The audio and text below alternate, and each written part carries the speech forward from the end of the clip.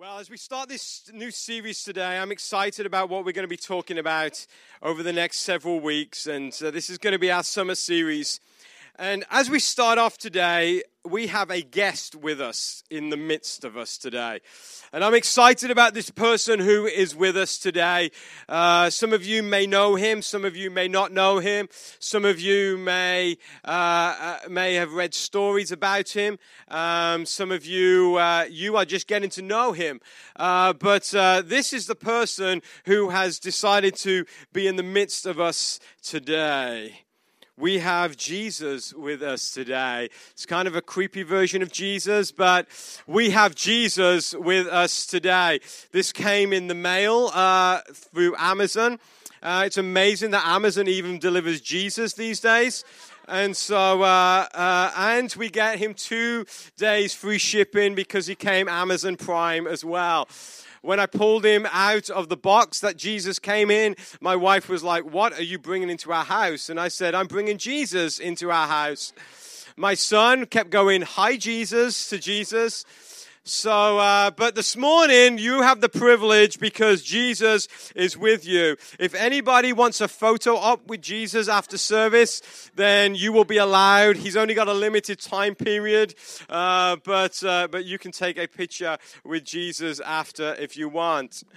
But the reason we have a cardboard cutout version of Jesus, and if you didn't realize, it is only a cardboard cutout version of Jesus. It's not the real deal. The reason we have a cardboard cutout version of Jesus today is because this is many people's view of Jesus. Many people, their view of Jesus is just one of a religious guy. Somebody that they know of stories about, that there is a book called the Bible that has a lot of pages about a man called Jesus. Even maybe some of you are here today, you call yourselves Christians, but really your version of Jesus is just a cardboard cutout of Jesus. It's a religious view of Jesus that wherever you go, Jesus goes with you. And you take Jesus with you wherever you are, and you feel good when you come to church and you come to worship Jesus, and then you walk out and you've got Jesus on your lips, and maybe some of you have got a cross around your neck and symbolizes Jesus. Maybe some of you are stuck in the 90s and still got a "What Would Jesus Do" bracelet, and you are walking around with Jesus, and Jesus is with you, but ultimately your version of Jesus is a cardboard cutout of Jesus, because even though Jesus is with you, Jesus is not doing anything for you. Many of you, you're walking around with Jesus and a cardboard cutout version of Jesus, and he's more like an idol or a relic, because this version of Jesus that maybe you are walking around in, he has no life, he has no breath, he can't really talk, you don't hear him, you don't feel him, but you just walk around because you know that's what Christians do. They have Jesus with it. It reminds me, about 3 years ago, we took a mission trip to Nicaragua, and about a couple of days before we went, my wife and myself, we left early, and we went out just a couple of days before the rest of the team came and met us, because my wife has some family who live there. So we went to visit, and we were staying at her aunt's house. And one Sunday morning, we were making our way to her cousin's house. And so we were in the car, and he lives on the top of this big hill. And we were going up this hill, and as we're going up this hill, suddenly there is a procession of people that are walking up the hill, and they're all over the road, and so we have to wait for them to walk up the hill, and it took forever, and I'm looking, I'm like, what's going on? And the guy, or my wife's cousin, who we were going to his house, said, "Oh, they're going to church." I'm like, "Oh, that's cool, they're all going to church together." And then I saw at the front, they had this big glass box that they were carrying, and there was a couple of guys carrying it, and in the big black this big glass box, there was like this creepy looking doll almost. And I was like, "What is that they're carrying?" And my wife's cousin said, "Oh, it's a Catholic idol." I'm like, "A what?" He goes, "It's a Catholic idol. Basically what they've done is this idol belongs in the church. And what they believe, that these idols, they give blessings. And so what they do is certain people who are fortunate, they're able, if they're going through a situation in their family, they're able to take the idol, take it to their house for the week so that God can bless their house, and then they take the idol back to the church. And so this is what this procession was doing. And that's many people's view of God. That we take this thing that we call religion or Christianity, and we bring it into our house once in a while where we want a blessing or we're going through a crisis, and then we come to church and we bring it back to church and we carry on with life. But the ultimate thing, I kind of laughed, but then I laughed because I was like, how foolish can people believe that a glass box with a creepy doll inside can bring blessing to your house? But yet, so many of us, we're Christians, and we have the same thing because our view of Jesus is just a cardboard cutout version of Jesus. But when you read through the Bible, from the beginning to the end, these versions of Jesus are nowhere to be seen. These versions of God are nowhere to be seen, for God is not an idol in a glass box. God is not a cardboard cutout. God is a person. In fact, he is three persons in one. He is Father, Son, and Holy Spirit. And I believe that when God shows up, he is not a cardboard cutout. When God shows up, he changes our world. And in your life, you've come in this place today, and we've come to worship God, and we haven't come to worship a religious relic or an idol or a cardboard cutout.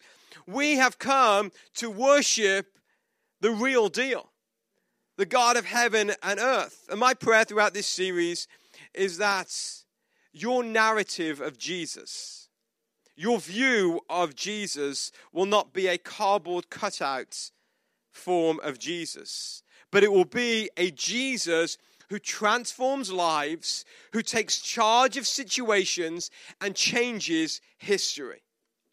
For God to show up in our lives, though, it doesn't mean that we just sit around hoping that God shows up. It doesn't mean that we just sit on the couch and we hope, I hope God shows up one day. Well, I hope God comes and changes my life or brings healing or brings blessing and we just sit down and wait for God. No, we have to be proactive and we have to invite God in. We have to send an invitation to God and hope that God RSVPs back into our lives. So, in the book of Exodus, there's a story in the book of Exodus chapter 33 of a guy called Moses who was the leader of the people of Israel. And the people of Israel had no home. And so they were going through the wilderness or the desert, and they walked around living in tents for like 40 years. In Exodus chapter 33, there is a story where Moses starts to plead with God on behalf of the people of Israel. And as Moses is pleading and asking God to protect the people and be with the people, suddenly God shows up. And God shows up in a way that we could not even explain. Basically, the Bible just says the glory of God just started to shine. God revealed his glory to Moses, and he showed them that God was with them. And so then Moses came and asked God. He said, so God, we're on this journey. We're kind of like nomads in this desert. As we are going from place to place and we're living in tents, packing up our tents and moving on, Moses says, God, who will go with us? Who will go with us? And God replied and said to Moses that I will go with you. And then Moses made this statement. And it's found in Exodus 33 verse 15. And Moses said, God, if you don't personally go with us, don't make us leave this place. And so what Moses understood, that where God is, incredible things happen. Where God is, lives are transformed and our world is changed. And Moses started to understand that if we move, we do not want a cardboard cutout version of God. We don't want to go around and just worship a God if you are not with us. We want a God who will be with us and who will go with us. Moses was not willing to go without God, the life and the breath of God, the real deal. And I'll be honest to you today. We didn't come to church this morning to meet a cardboard cutout version of Jesus. We came to interact and worship with the real deal. The one whose glory fills the skies, the one who is the creator of the world, and the one who is the savior of our souls. That is who we have come to worship today. Somebody who is a person who has life, who has breath, who when he turns up, he transforms lives and he changes the situation. We did not come to worship an idol or a relic or a cardboard cutout version of Jesus. Now, there was a guy in the Bible called David. David became king of Israel. And one of David's desires when he became king of Israel was to build a temple that God could dwell in, that God could live in. You see, since from the time of Moses all the way up to David, which was hundreds of years between, God had been represented by something called the Ark of the Covenant. There was this box that was built. If any of you have seen Indiana Jones, then you know the Ark of the Covenant. If you haven't, then just go watch Indiana Jones. Then it'll explain the Ark of the Covenant to you. So the Ark of the Covenant basically represented the presence of God. Wherever the Ark went, that's where the presence of God was. And so from the time of Moses, they had set up kind of this temporary tent, and they had set it up and put the ark in this tent. And that happened all the way from Moses, all the way up, hundreds of years later, to when King David became king of Israel. And David felt it was wrong, because David realized he was living in a palace, but God was living in a tent. And he didn't think it was right that God was living in a place worse than him, that God should be in a place better than him. Now, David didn't decide, you know what, I'm going to go and live in a tent now. No, David wanted to keep his palace. So he decided, one of my desires, one of my life's goal is to build a place where God could dwell, and it could be worthy of God if you could even build a place. But David passed away without ever building that temple. And so Solomon, when Solomon was crowned king, Solomon was David's son, he became king of Israel after him. And when he was crowned king, he had this mandate. He had this agenda. We are going to build a temple. We are going to fulfill my father's legacy. And we are going to build a temple that God can dwell in, that can be good enough almost for God. So they started to build this temple. And they spent many years building this temple. They spent so much money and time and resources. But the temple was elaborate. Every little minute detail was masterly crafted. It actually became one of the 7 wonders of the ancient world. And this temple was something to be admired, something to be looked at. And finally the day came where the temple was finished.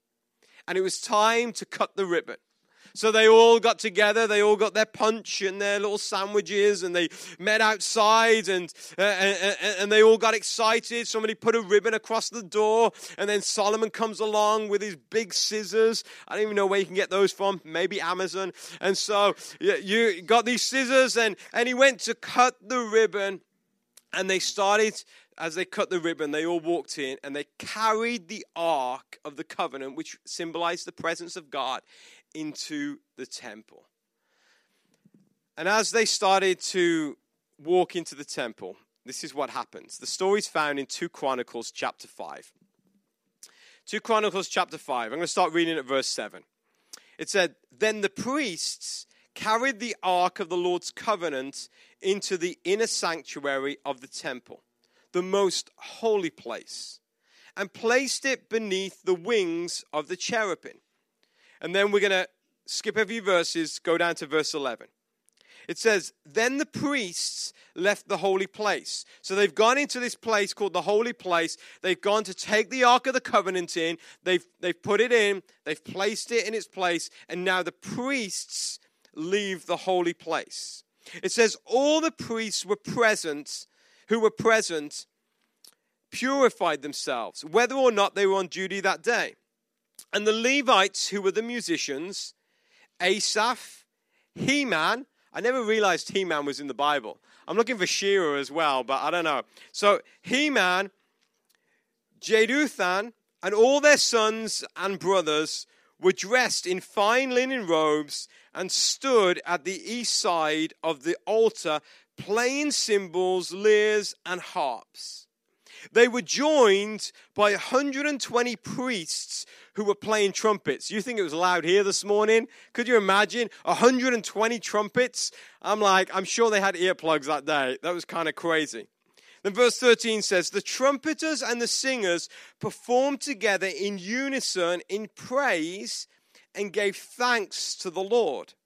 Accompanied by the trumpets, cymbals, and other instruments, they raised their voices and praised the Lord with these words. He is good. His faithful love endures forever. At that moment, a thick cloud filled the temple of the Lord. The priests could not continue their service because of the cloud, for the glorious presence of the Lord filled the temple. Just imagine for the moment the joy of this moment. These people have spent years upon years. They've spent so much money, so much time, so many resources building a place that God can dwell. They finished it. They sent the invite to God, and suddenly God RSVPs and says, yes, I'm coming. They get in there, and suddenly God shows up. It says that the place was filled with a thick cloud, and God had decided to show. Now think on the flip side for a moment. The disappointment there would have been if God had not shown up. What if God had not returned the RSVP? What if God had decided, you know what, that place isn't good enough for me? Think of the disappointment there would have been. Think of the lack of faith, or the faith that would have been drained out of people. People who are like, well, is God real? Is there really God or not? Or is it just a religious thing that we're worshiping, a religious relic or idol? Think of the disappointment they would have had. Just before Easter, I sit on a committee that organizes a golf tournament for the Humane Society. I don't know however I got on a committee for the Humane Society. I don't know. I'm not an animal lover, but I don't know. I got on it. Anyway, so I sit on this committee, and we were trying to organize this tournament. And we had the little disc invites that we had for Easter, and it was like the week leading up to Easter. So I got them out, and I handed out everybody in the committee, and I just gave a little spiel. Hey, invite you to our services here at Generation Church on Easter. And one of the girls looked at me, and she says, oh, these are cool. I was like, yeah, they're pretty cool. She said, but I won't be coming. I'm like, okay, that's fine.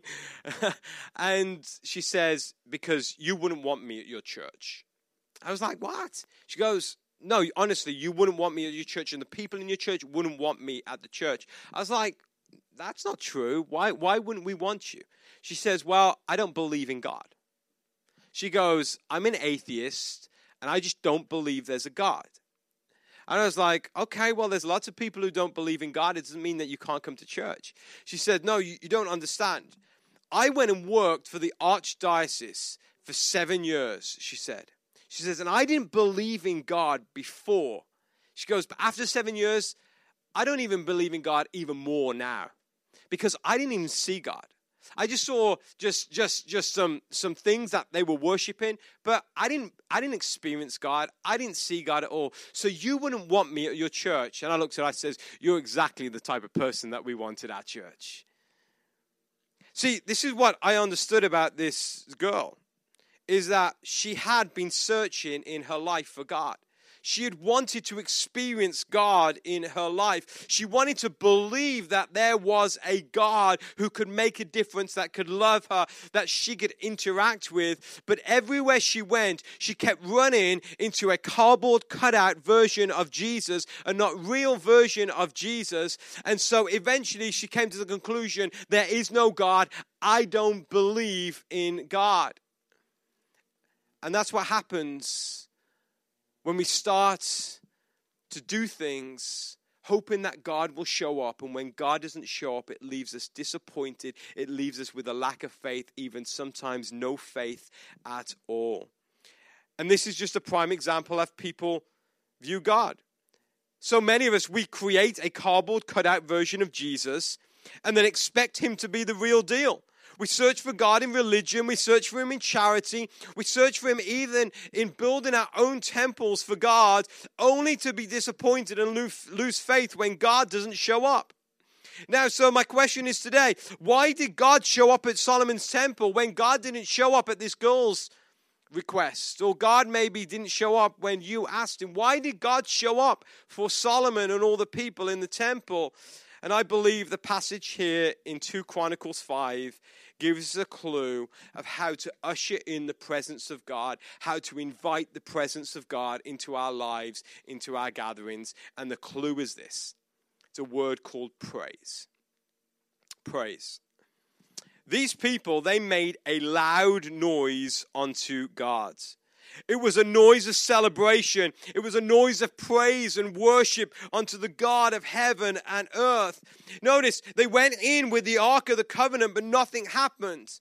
But as soon as they started praising God and they started to open their mouths and play their instruments and started to say, God is good, his faithful love endures forever, it was at that moment that God showed up. See, I believe it's when we start opening our mouths in praise to God that God shows up in our lives. There's a scripture in the Bible. It's found in Psalm 22, verse 3. And it says this, "You, God, are holy, enthroned on the praises of Israel." Or other versions say this, "You dwell or you inhabit in the praises of your people." So this statement is saying here that God dwells when people praise him.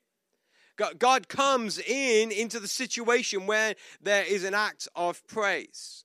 Now, you could just read that verse and think, well, that's just somebody in the Bible who may have had like a God experience and they're making that statement. But in fact, this statement was made by Solomon's father, David. And it was made in one of David's leanest spiritual times in his life. David had called out to God and God had been silent. He had cried out to heaven and heaven was shut up and silent. If you actually read Psalm 22 verses 1 and 2, it says this. David says, my God, why have you abandoned me?" Anyone felt like that at times? God, why have you abandoned me? Why are you so far away when I groan for help?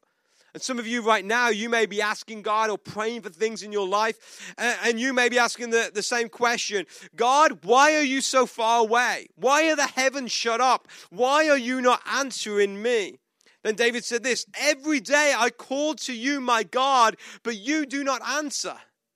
Every night I lift my voice, but I find no relief." So this is the situation David is in right now. He is crying out to God, and God is nowhere to be seen. He is asking God to come, but there is no RSVP from God. But then he discovers the secret, or discovers the way that God comes into a situation. And then he says this, "But God, you are holy. You inhabit the praises of your people." I believe that God dwells in praise. When you praise God, God comes and dwells. There is a correct way to approach the throne of God, and that is through praise. Psalm 100 tells us this, "Shout with joy to the Lord, all the earth. Worship the Lord with gladness. Come before him with singing with joy." I know some of you don't like to sing, but that's the way you come before God. I know maybe you're sitting next to someone today and you were like, I wish they hadn't sang in church today. It doesn't matter. That's the way we come before God. Verse 3 says, "Acknowledge that the Lord is God. He made us and we are his. We are his people, the sheep of his pasture." And then listen to this in verse 4. The psalmist says, "Enter his gates with thanksgiving. Go into his courts with praise. Give thanks to him and praise his name, for the Lord is good. His unfailing love continues forever, and his faithfulness continues to each generation. We are to enter his courts with thanksgiving. Enter his gates with thanksgiving, into his courts with praise. I believe the way you come into the throne room of God is by opening your mouth and praising. And I can just imagine David taking his little son, Solomon, maybe out into the fields and saying, Solomon, I'm going to show you how to experience the presence of God.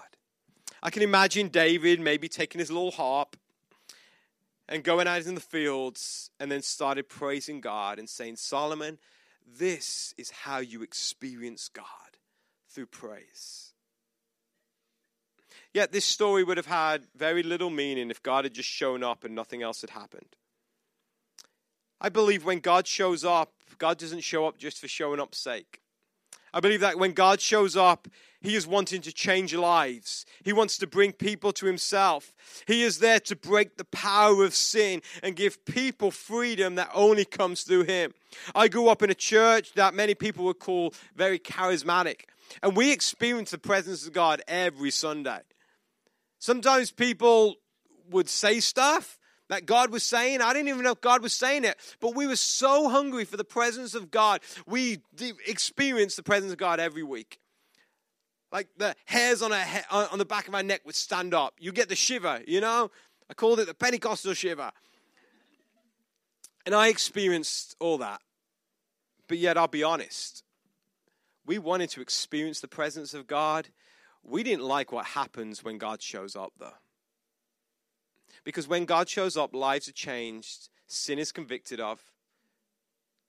People are transformed. People then realize their need to go and tell others about Jesus Christ, and we didn't want to do that.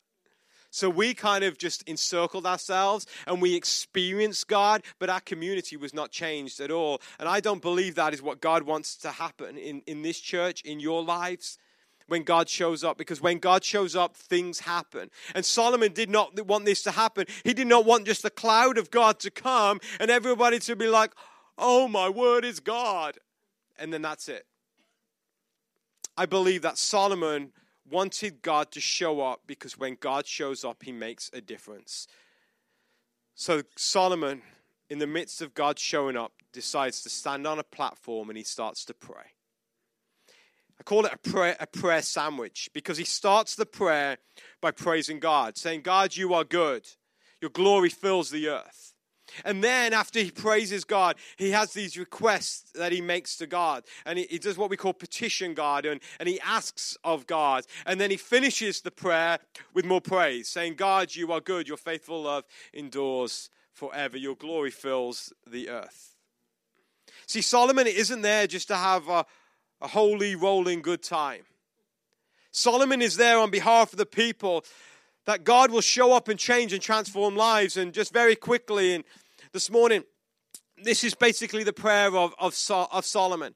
You can find it in 2 Chronicles chapter 6. It's too long to read this morning, but basically he has 6 prayer requests, and this is it. He prays that God will hear them, that God will forgive them, that God will provide for them, that God will protect them, that God will be fair to them and be just to them, and that God's name will become famous.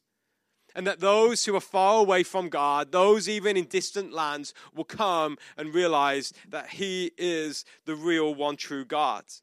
See, Solomon knew a cardboard cutout version of God was worthless. They needed a God who would show up and show up big. So Solomon didn't just wait around waiting for God to answer. They didn't just sit down with their party hats on and hoping the front door would ring and it would be God and they can say, surprise. That is not what Solomon did. Solomon decided not to sit around. But Solomon decided, in the meantime, we're going to praise God until God shows up. And God shows up, this time not by a cloud. This time God shows up with fire. And when God shows up, he turned to Solomon and he answered Solomon's prayer. And this is what God said to him. It's found in 2 Chronicles chapter 7, verses 12 to 16. Then one night the Lord appeared to Solomon and said, Solomon, I have heard your prayer and chosen this temple as a place for making sacrifices. At times I might shut up the heavens so that no rain falls, or command grasshoppers to devour your crops, or send plagues among you. Then, if my people who are called by my name will humble themselves and pray and seek my face and turn from their wicked ways, I will hear from heaven and will forgive their sins and restore their land. My eyes will be open and my ears attentive to every prayer made in this place. For I have chosen this temple and set it apart to be holy, a place where my name will be honored forever. I will always watch over it, for it is dear to my heart. Can you imagine? Solomon is praying to God, and God shows up and he's like, well, God, if you're here, we need to hear from you. We need you to forgive us. We need you to restore us, to heal us. We need you to protect us and to provide for us. And God says, Solomon, I'm going to do it. Solomon, because of your praise, because of your dedication to me, because you have lifted my name on high, I will come and hear every single prayer that is made in this place. And boy, would I love that if we could say that about Generation Church. That here at Generation Church, every prayer that is prayed in this place, God will hear, and God will hear, and not just hear, but God will then act on.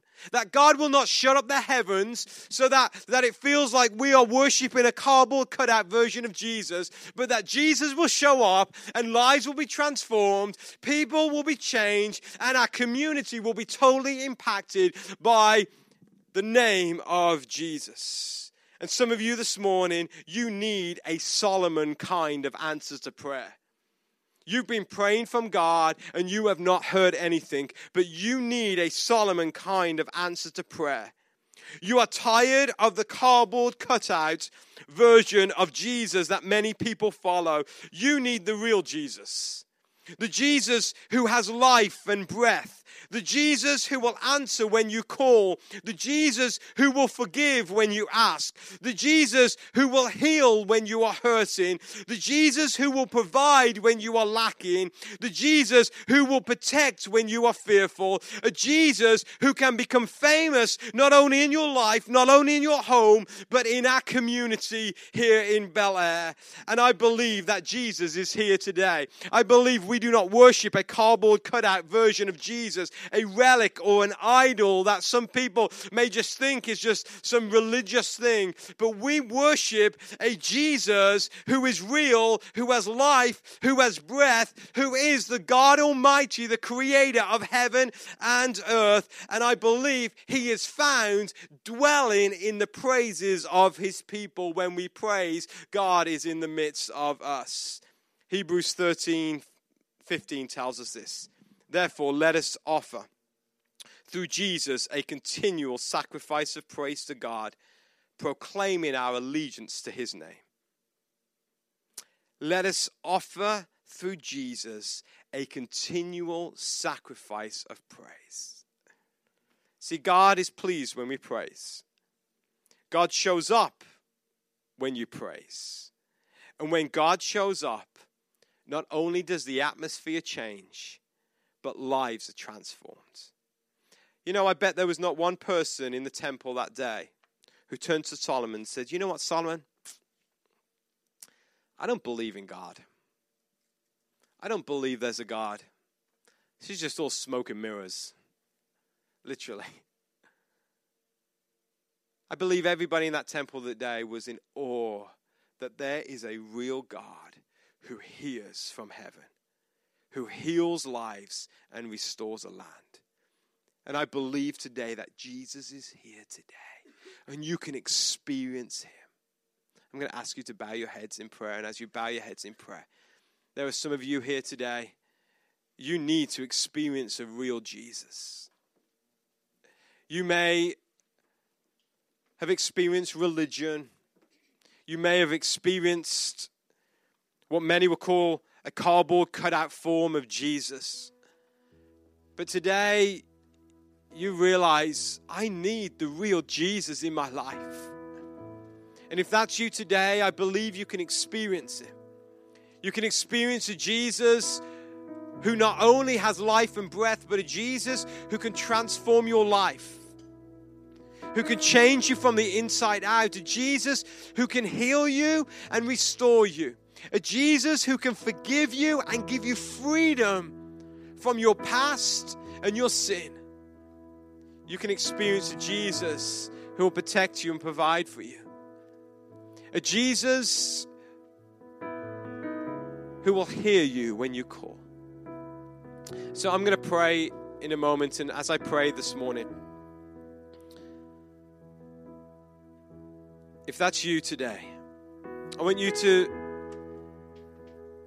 just through the simplicity of words, just speak out to Jesus and ask him to come. And I believe when you ask, he will RSVP to you and say, yes, I will come.